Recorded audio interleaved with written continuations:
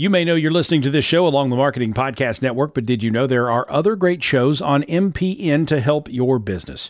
Christy Heiler hosts a fantastic podcast called Own It. Christy, tell us more about the show. Own It is all about celebrating women and non-binary advertising agency owners. We talk about buying out of the Boys Club of Advertising because less than 1% of ad agencies are owned by women. And where can people subscribe? You can find the podcast at untilyouownit.com. We're also on the Marketing Podcast Network at marketingpodcast.net. And of course, you can subscribe wherever you get your podcasts. You heard her. Go subscribe. Stories influence, teach, and inspire us. But what about the storytellers who create them? Uncorking a Story profiles storytellers to uncover how their background and life experiences influence the stories they create. We learn what motivates them, their path to success, and what fuels them to keep creating. It all starts by asking one simple question: where does your story begin? Welcome to Uncorking a Story. Now here's your host, Mike Carlin. Well, hello and welcome to Uncorking a Story. I'm your host, Mike Carlin, and today I'm pleased to introduce you to author E. Lockhart. She's the author of We Were Liars, Genuine Fraud, The Disreputable History of Frankie Landau Banks, and a number of other novels. Her latest book, Family of Liars, is available now. Here today to talk more about her career and that new book is E. Lockhart. Welcome to Uncorking a Story, E. Lockhart. Thanks for having me. So I ask everybody the same question as we begin these conversations, which is, tell me, where does your story as an author begin? I think it begins in the back of a theater. My father is a playwright named Len Jenkin, and he was a professor of playwriting at NYU, but also a much produced playwright in the New York theater scene, off-Broadway primarily, and across the country.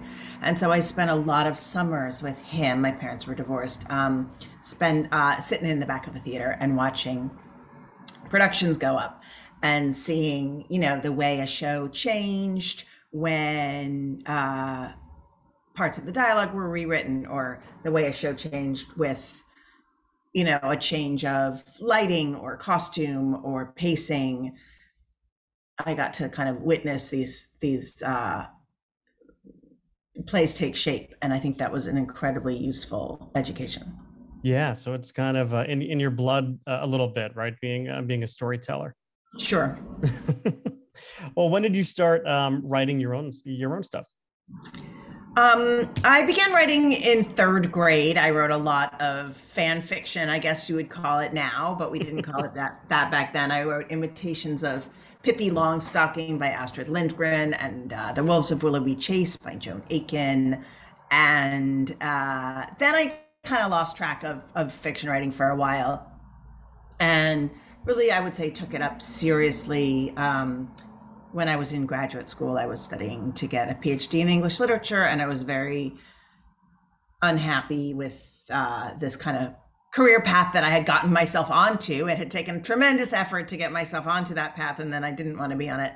So I started writing fiction as a way of, doing something else with my interest in fiction. Yeah. Well, tell me, going back to third grade, when you were writing, quote unquote fan fiction, what kind of encouragement, if any, did you get from people you may have been sharing some of your early work with? Well, the best thing that happened was that with my Pippi Longstocking novel, and it was really long, my dad took it very seriously, and he typed the whole thing up. And he did it on two sides of a page so that you could fold it and it would be like a book. And we, went to his office at New York University, and we used the photocopier on the Stealthy, and we photocopied, like 50 copies of it, and stapled it with like a big special long staple gun that they had there. And then we went to this friend of his, my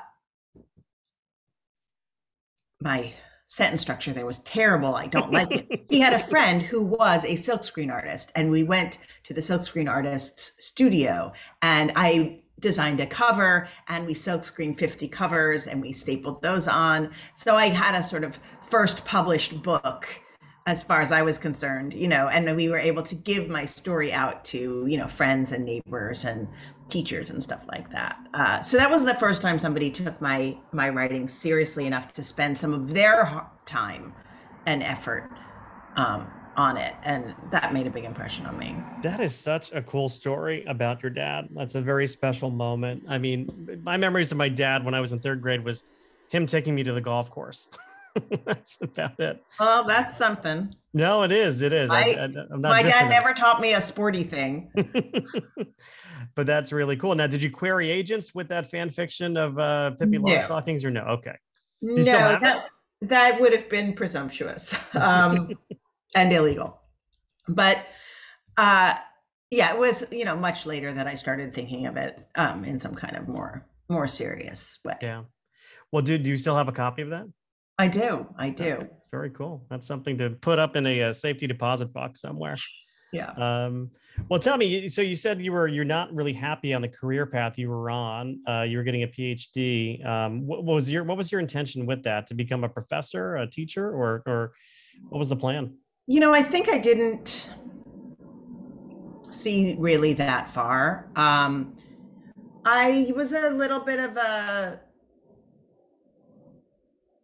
I was a little lax in my undergraduate education. I spent a lot of time, taking ballet for credit and running the campus nightclub. And,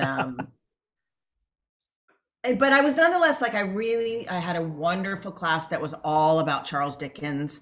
And I loved my Dickens class, and I read every single book, and I wrote a great paper for that class. And I remember doing a presentation that I was really proud of. So that I was, at times very intellectually engaged, but I was also goofing off a lot and not that focused. And I realized in my year after college that in lots of ways, I just was not as well educated as I wanted to be. And I knew I was good at school, and I just applied to go to more school, So I went to Columbia, and I was planning to study Victorian literature, which is what I did. But I didn't really know anything about literary theory as an undergrad. And when I got to Columbia, it was really the height of vogue for deconstruction and post-colonial theory. And so most of the time was not spent reading Dickens, but spent reading Derrida and Foucault and Edward Said and people like that. And oh my goodness, I was in over my head. I think that was a very good, I wanted a more aggressive education, a more thorough, a more rigorous education. I'm 100% got that, but I'm really not very theory minded. I just wanted to think about Dickens all day, or the Brontes, or Sherlock Holmes, or, whatever. I took an amazing class in South African novelists, right? And that I loved. We just read all these great writers. But I just couldn't wait to really get out of there. It was not a good fit. And I realized that what I was going to do, and the only thing that Columbia thought I should do, was get a tenure track job at a research university. So there was kind of no room to be interested in pedagogy, interested in the teaching of writing, interested in maybe teaching high school, interested in any of the other things you might do with such a degree, or teaching in a small college, right? None of those were rated at that time. And I think that's shifted in terms of how English departments handle the career paths of their students. But it was very much what was happening at the time. So I was just looking to wrench myself off of what felt suddenly like a very narrow path full of Derrida. So bridge me between the PhD program and writing your first novel. What happened? How did you approach it? I did it during. Oh, you did it during. Okay. Yeah. Okay. Yeah. So tell me about that process. Was this the first piece of fiction you've written since, third grade, or? I mean, it's a fuzzy story. It doesn't make a great I wrote a picture book. I wrote a middle grade novel. I wrote a book of essays. Then I wrote another picture book. Then I wrote a adult novel. And by this time I was out of school and I was supporting myself teaching part-time. And all those things were published, but none of them had really any kind of great response, So I was proud of the work that I had done. And I was also disappointed in not really having much traction in terms of a career or long-term relationships with editors. This is a very unnuanced way of saying it, but that's the gist. And so I was a little bit desperate and confused about what to do next. And I wanted to write another novel, but I had one that was going badly and I was really stalled on it. And my editor for my fiction had left publishing and wasn't even available to talk to anymore. So I called up my agent and I said, I think I just need to not be teaching, 3 courses at 3 different New York City universities all at once. And plus like freelancing for magazines and writing about, very silly things for glossy women's magazines. Not that they're always silly, but I had silly assignments, I will tell you that. So I said, could you get me a job writing anything? I will ghostwrite Nancy Drew. I will, ghostwrite a cookbook. I will, anything that can, I will, anything as long as it's writing, I felt like would further my career in terms of strengthening my skills and my relationships in publishing and kind of keep me in the mix. And she was like, okay, let me look around. And she called me back a week later and said, there's an editor at Random House who is one of the 5 people in the world who read your adult novel. And she liked it. And she's looking for young adult book proposals. And there was a very specific note that they were looking to hit, or a demographic or type of genre thing, which was Sisterhood of the Traveling Pants, but edgy. Mm-hmm.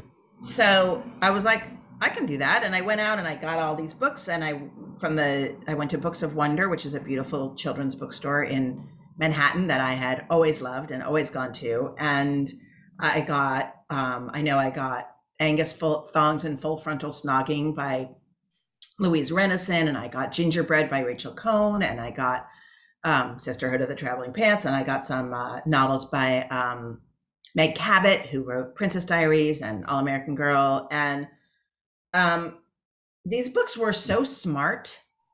Most of them were very, very witty. They were playful in terms of their narrative form. They sometimes were totally realistic and sometimes had a little bit of magic. I just thought like these were all written by smart writers who were not talking down to their young readers at all. And I was really impressed. And I thought, I think I do have it in me to, write in this space. And I wrote a book proposal. I got a 2-book deal.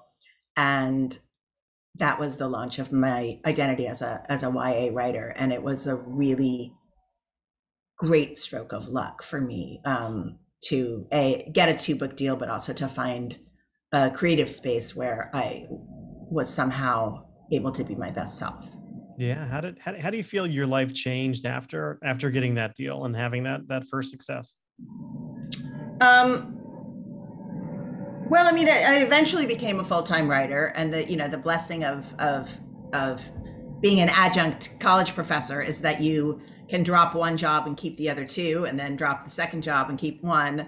And, and sometimes you can say, hey, I need an extra class this semester, and they'll very often find it for you, so I was able to piece myself together by reducing my teaching and then reducing my magazine writing until I was writing full-time as a fiction writer. And I also got a chance to become part of the young adult literature community. And that was a big life changer because those people are fun-loving and awesome. I made some really good friends, and young adult fiction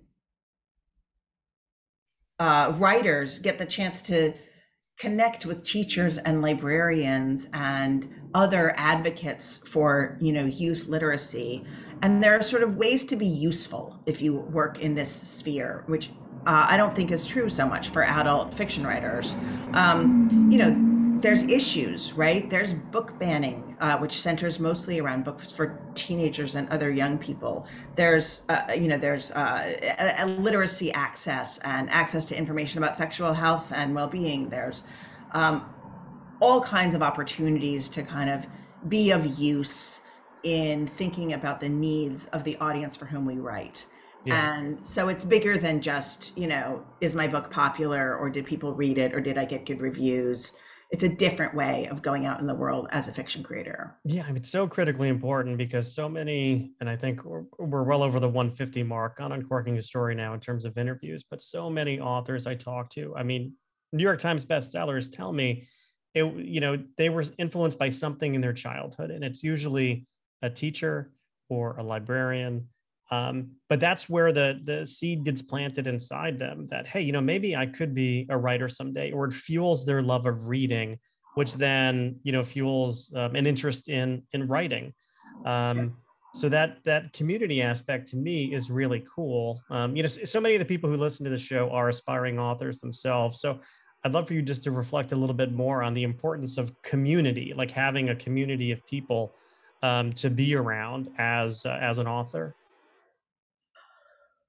Well, I know a lot of people really thrive in having critique groups or something like that. And that's really never been my way. I'm a little more of a more solitary animal, but I have found it incredibly useful in terms of information sharing and mutual career support. So, to be frank, I have friends that I talk about money with. Right. And that is an eye opener, right? Someone says, oh, I get paid this for such and such a type of book, or I get my payout structure this way. And you think, oh my God, right? Okay, we have similar sales numbers. I'm not getting paid properly. So, or I might go after X in my contract, or we also talk about how to navigate relationships with editors or publicists, which can be really complicated. And we share resources for that. And we often, support each other's books on social media, and that's like the visible part of that.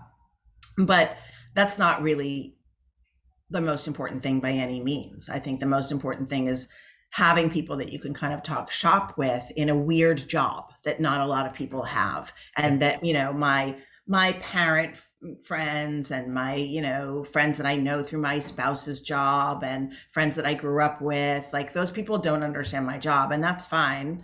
I don't always understand their, job as a cardiologist or whatever, right? We don't have to understand each other's jobs, but it's really nice to have friends who understand what this job is. And sometimes that has to do with creative conversations, but a lot of it also has to do with demystifying what, even after all these years, is still a mysterious set of stuff that goes on in publishing. Yeah, no, there's no MBA program for that type of thing. I guess you could say, an MFA program could do it, but even so, it is a very nuanced sort of career path. But let's talk about Family of Liars. Tell me a little bit more about this book. I know it's a prequel to a previous book, so just tell me what you can about Family of Liars. Okay, so We Were Liars, if you don't know it, is set on a private island off the coast of Massachusetts. And by private island, I mean it's owned by one family, the Sinclair family. And it is an amnesia story and a love story. It has many thriller elements. It has a big plot twist. And it came out back in 2014. And then during the years of the pandemic, a very strange thing happened to me, which was that people began making videos about We Were Liars on TikTok. And these videos, some of them were aesthetics, meaning like they pick some sort of cool song and they collect a whole bunch of images and kind of make a collage that gives you the vibe of the book. And of course, they do this for other books too, not just mine. And some of them were kind of sped up reactions. So they'd show themselves reading part 1, part 2, part 3, part 4, and part 5. And what they were doing when they hit part 5 was either weeping hysterically with like snot and mascara running down their faces, or they were like throwing the book across the room and saying like WTF. So it's those second kind of videos that I think propelled this book, up to the top of the bestseller list, where it's been for a really long time now. So I suddenly had all these readers, and, some of my books have been popular and some of them are just not. And I felt so lucky to suddenly have this popular book, that was published so long ago. And my publisher asked if I might be interested in writing a follow-up novel. And I really did not think that a sequel to that particular book would be satisfying for my readers or for me to write. And so I had said no a couple times. And then I, kind of long story short, I got an idea to write a prequel set on that same private island off the coast of Massachusetts, a windswept island with 2 little beaches and a lot of craggy rocks and a number of houses that all belong to this family. And I set it 27 years earlier than the first book. So it's essentially the story of people who are parents in the first book back when they're teenagers in 1987. So it's the story of these 3 young women who spend every summer on this island and are spending yet another summer. And the eldest is 17, and it's her story.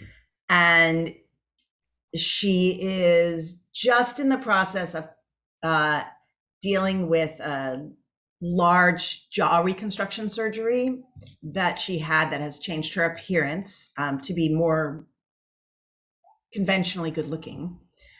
And also with grief over the death of a young sibling. So she's processing a lot and suffering through a codeine addiction as a result of the jaw surgery and the grief. And into their lives on this summer come 3 attractive boys and 1 girl. They arrive by boat and they basically are guests who don't leave. And they stay all summer and they upend the lives of these teenagers in a big way. And, it's a thriller. So some very bad things happen. How much fun, if at all, was it to write about 1987, kind of take that trip back in time in your DeLorean? Right. That was a kick. I mean, everybody is on a private island and barely ever leaves.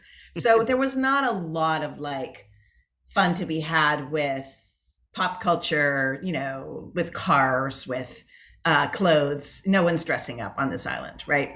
But I did do a lot of fun research about food. There's a lot of 80s food in there, a lot of sun-dried tomatoes and other things that were popular just then. And a little bit of music. I made a playlist. There are some songs in the book, but I also made a kind of extended mixtape, we'll call it. But it's a playlist. You can find it on Apple Music or on Spotify under Family of Liars. Or if you look up, the easiest way to find it, if your listeners are curious, I know a lot of people do love a playlist to go with books, is at my blog, which is theboyfriendlist.com. And there's a post near the top that links to the Spotify playlist and to the Apple Music playlist. So I made those, and that was super fun and a real trip down memory lane in terms of, what we were listening to back in 1987. And then the last thing was slang. And I usually like to invent my own slang because I don't like to date my stories by trying to be super current. I feel like I probably would get it wrong in some ways if I was just trying to mimic the speech of a group of kids, who are so much younger than I. There's nuances of how you use slang that I could get wrong. So I generally just kind of create an idiolect for my characters that, constitutes the set of slang and rhythms of speech and catchphrases and stuff that whatever that specific small group of people uses. It could be, a group of kids at a boarding school, or it could be the kids who are on this private island or whatever it is. I like to sort of self-create that verbal landscape. But for Family of Liars, I did do some research into 80s slang and, kind of layered some lovely old phrases in there. And Yeah, you got to be careful with the 80s slang because it wasn't necessarily politically correct. I was having lunch the other day with somebody and we said, the words we used to say in the 80s they just wouldn't fly today, because we said some terrible things and things. And we didn't mean it. We didn't mean it, when we said you're so retarded, like we didn't really mean that, but like looking back, it's like, oh my gosh. And that's just like, but it's rooted in a disregard. Oh, yeah, absolutely. So it just, but there's a huge number of 80s words for vomit. I feel like we don't have anywhere near so many slang words for vomit as, chunder and hurl. Hurl, exactly. So some of those got in there. Yeah. Oh, very cool. Very cool. I have some fun questions for you. We're going to take a little bit more of a trip down memory lane. Sure. So tell me what, and I ask these of everybody, I'm always curious how people answer this first one, but thinking about, when you were a child, what were some of your favorite TV shows when you were growing up? I grew up mostly without a television. Interesting. I love the Brady Bunch though. Brady Bunch comes up quite often. I don't know what it is about the Brady Bunch. My wife is I think she's got a PhD in the Brady Bunch. She could, cite it chapter and verse almost. What did you like about it? I was an only child. So I liked the family and I liked my parents were children of the counterculture. So I liked the mom, the dad, the dog, the formal dining room, the housekeeper. Yeah, maybe the housekeeper, the determinedly middle class safety of all of that. That suburban life seemed warm and safe. I think it was a comfort watch. I know we had a television sometimes and sometimes didn't, but the year that I was in 5th grade, I was allowed to watch the Brady Bunch at 6 p.m. before dinner, and I watched it every day. The story of a lovely lady. Let's talk about music then. So thinking about your childhood, what were you listening to? Well, maybe pick teenage years. What were you? What was in your headphones? You act like we had headphones back then. Well, maybe. I mean, I don't see with a transistor radio or anything like that. No, it was on the car radio for the most part. Okay. I went to see the Violent Femmes when I was great years old. And that was one of my first concerts. It was definitely the first concert I remember going to without a grown-up. I went with friends at an all-ages club, and I'd never heard of them, and they were so electric. And I went out and I bought that album, first Violent Femmes album, and that was definitely the soundtrack to my my teenage years. But again, I only had the album, right? There were no CDs. And I don't think I even had a cassette player until college. I think I got one to go to college with. So I had to listen to it at home on the record player. So that cramped my style a little bit. So Violent Femmes, anyone else come to mind? Oh, well, I love the Eurythmics. I thought Annie Lennox was just a revelation of, this kind of androgyny, definitely female identified androgyny in a way that I thought was very sexy and powerful and surprising. And she looked like nothing could ever hurt her, but then her songs were so heartbreaking and vulnerable, and her voice is so vulnerable. So I thought that was an amazing combination. Yeah, she and Dave Stewart. That was such a great combination. Yeah, they were great. I love them. Okay, so how about this? I know you mentioned, I think I read somewhere in your biography, your favorite theme park attraction is the Haunted Mansion. Well, I have many beloved theme park attractions. I love a theme park, but I like to go on a fictional ride, anything that's taking me into some other world, you know, like the Disney Peter Pan ride that takes you to Neverland, or the Haunted Mansion. I mean, the Haunted Mansion does hold up extremely well, I think. But really anything that's going to take me into a fictional universe, I find those very thrilling, even if they're cheesy. Yeah. No, I remember as a kid, I grew up in South Florida. And as a kid, my dad worked for American Express, and I used to joke, he worked in sales, but he was really like the chief golf officer. Like he was always taking customers to play golf, and there was always a tournament up in Orlando. And there was a Disney tie-in. So for like 3 years in a row, we got to go to Disney. And this was like not too long after it opened. Like it was still like Epcot wasn't even built yet. Oh, wow. And I remember going on the Haunted Mansion as a kid and just thinking that this is probably one of the coolest things I've ever been on, because it wasn't a roller coaster. It just told a story. And I loved it. And then, you know, fast forward, I don't know, 30 years, I'm at Disney with we have triplets at the time. They were probably 6 or 7 years old. And we took them to Disney and took them on the Haunted Mansion. My daughter, Grace, almost had a nervous breakdown because she was so scared. Oh, I'm like, honey, it's not real. She goes, want to go again. That was just the preamble where you're kind of going in and, you know, they're doing a little bit more of a backstory.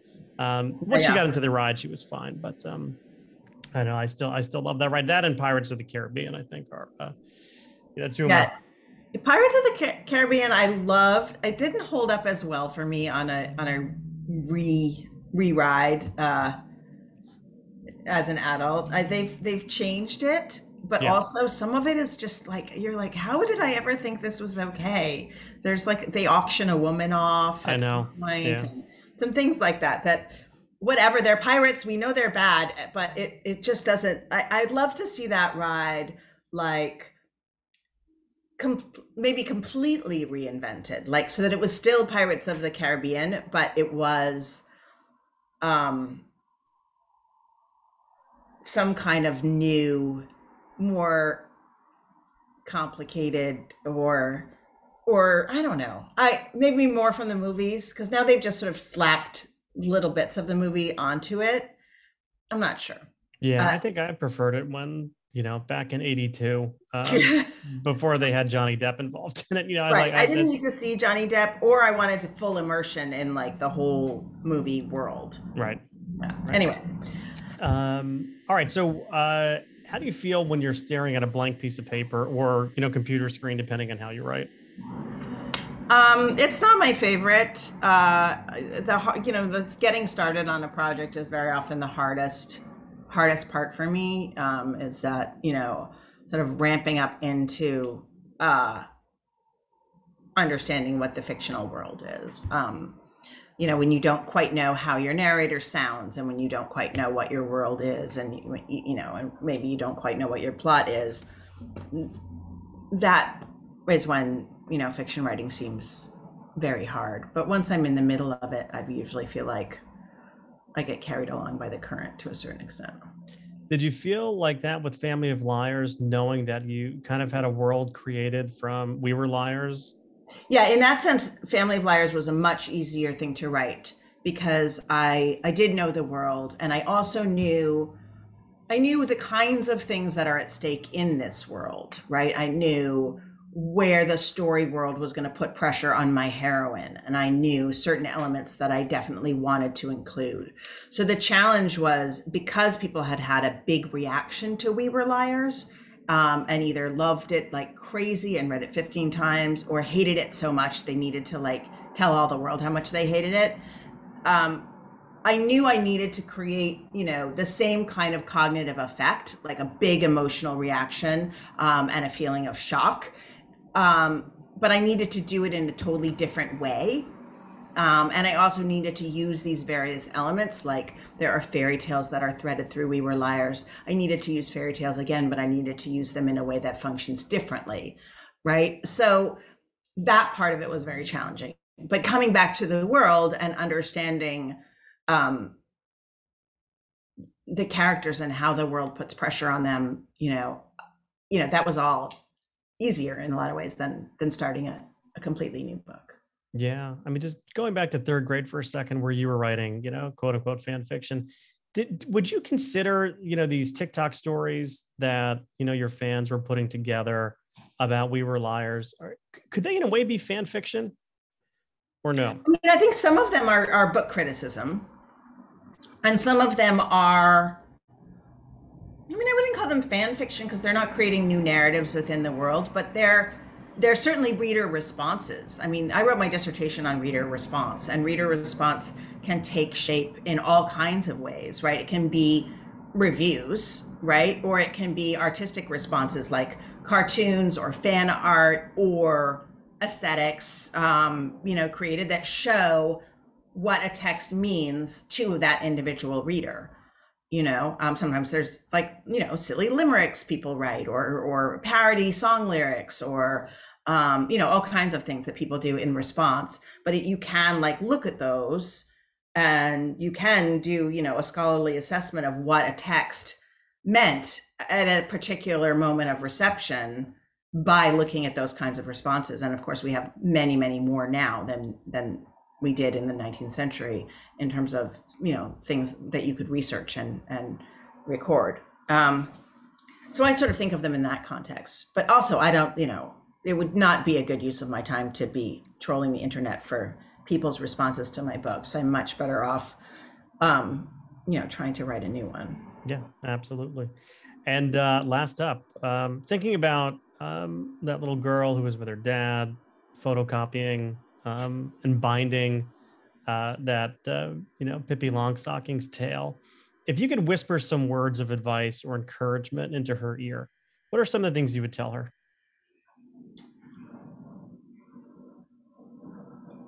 Well, I'll say this. I had a creative writing teacher in college who told me that I was a solid B student, so he hadn't bothered to read my work. He'd read stuff of mine earlier in the semester, but at the end of the semester, when I turned in all my rewritten stories, he just didn't read them and didn't comment on them, and basically refused to because I was a B student and he knew it, which he told me. And this was very discouraging. And I think that I was looking for some kind of institutional validation of talent. And I do not think that institutional validation of talent is helpful even to people who get it, particularly. I think that, at least in terms of creative writing, there's not really a thing that is talent. There's a thing that is storytelling skill and craft, and you can learn it. And there's a thing that is, opening up yourself to being emotionally vulnerable once you've learned those skills, and trying to write something that is truthful, that also taps into your imagination. But those are all skills that you can learn. And I don't think I had any particular talent. I had a drive that, you could see all the way back to third grade to try to learn how to do this thing, right? And so I became pretty much a self-taught writer. I didn't take any creative writing classes after that, and that was the only one I've ever taken. So I read a lot of craft books, taught in an MFA program for a while. So I heard lectures from my fellow colleagues and learned a tremendous amount there. But for the most part, I'm a self-taught writer, and I think that's available to everybody. I don't think I would tell little me, and also, your listeners who want to be writers, that, a creative writing program is lovely, and a class that you like, that you get something out of, is great. There's nothing wrong with any of that. But, don't let the things that happen in those rooms make you think that you can't do this. Well, that is a great point to end on. The book is Family of Liars. The author is E. Lockhart. Thank you so much for joining me today on Uncorking a Story. A pleasure. Thank you. Oh, actually, before we end, any social media or websites we could direct listeners to learn more about you? Oh, yes. I love hanging out on Instagram, where I am at E. Lockhart Books, Lockhart. And you can find me on Twitter at E. Lockhart. And you can find me on TikTok, somewhat terrifyingly, at E. Lockhart Books as well. Very good. Thank you once again for joining me, and have a great rest of your day. Thank you so much for having me.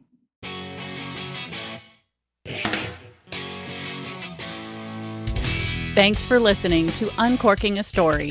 If you'd like more information about today's guest or to find out more about Mike, go to uncorkingastory.com. If you enjoyed the show, please subscribe, rate, and review us at Apple Podcasts, Spotify, or wherever you get your podcasts. Tune in every week to hear Mike Carlin uncork a new story.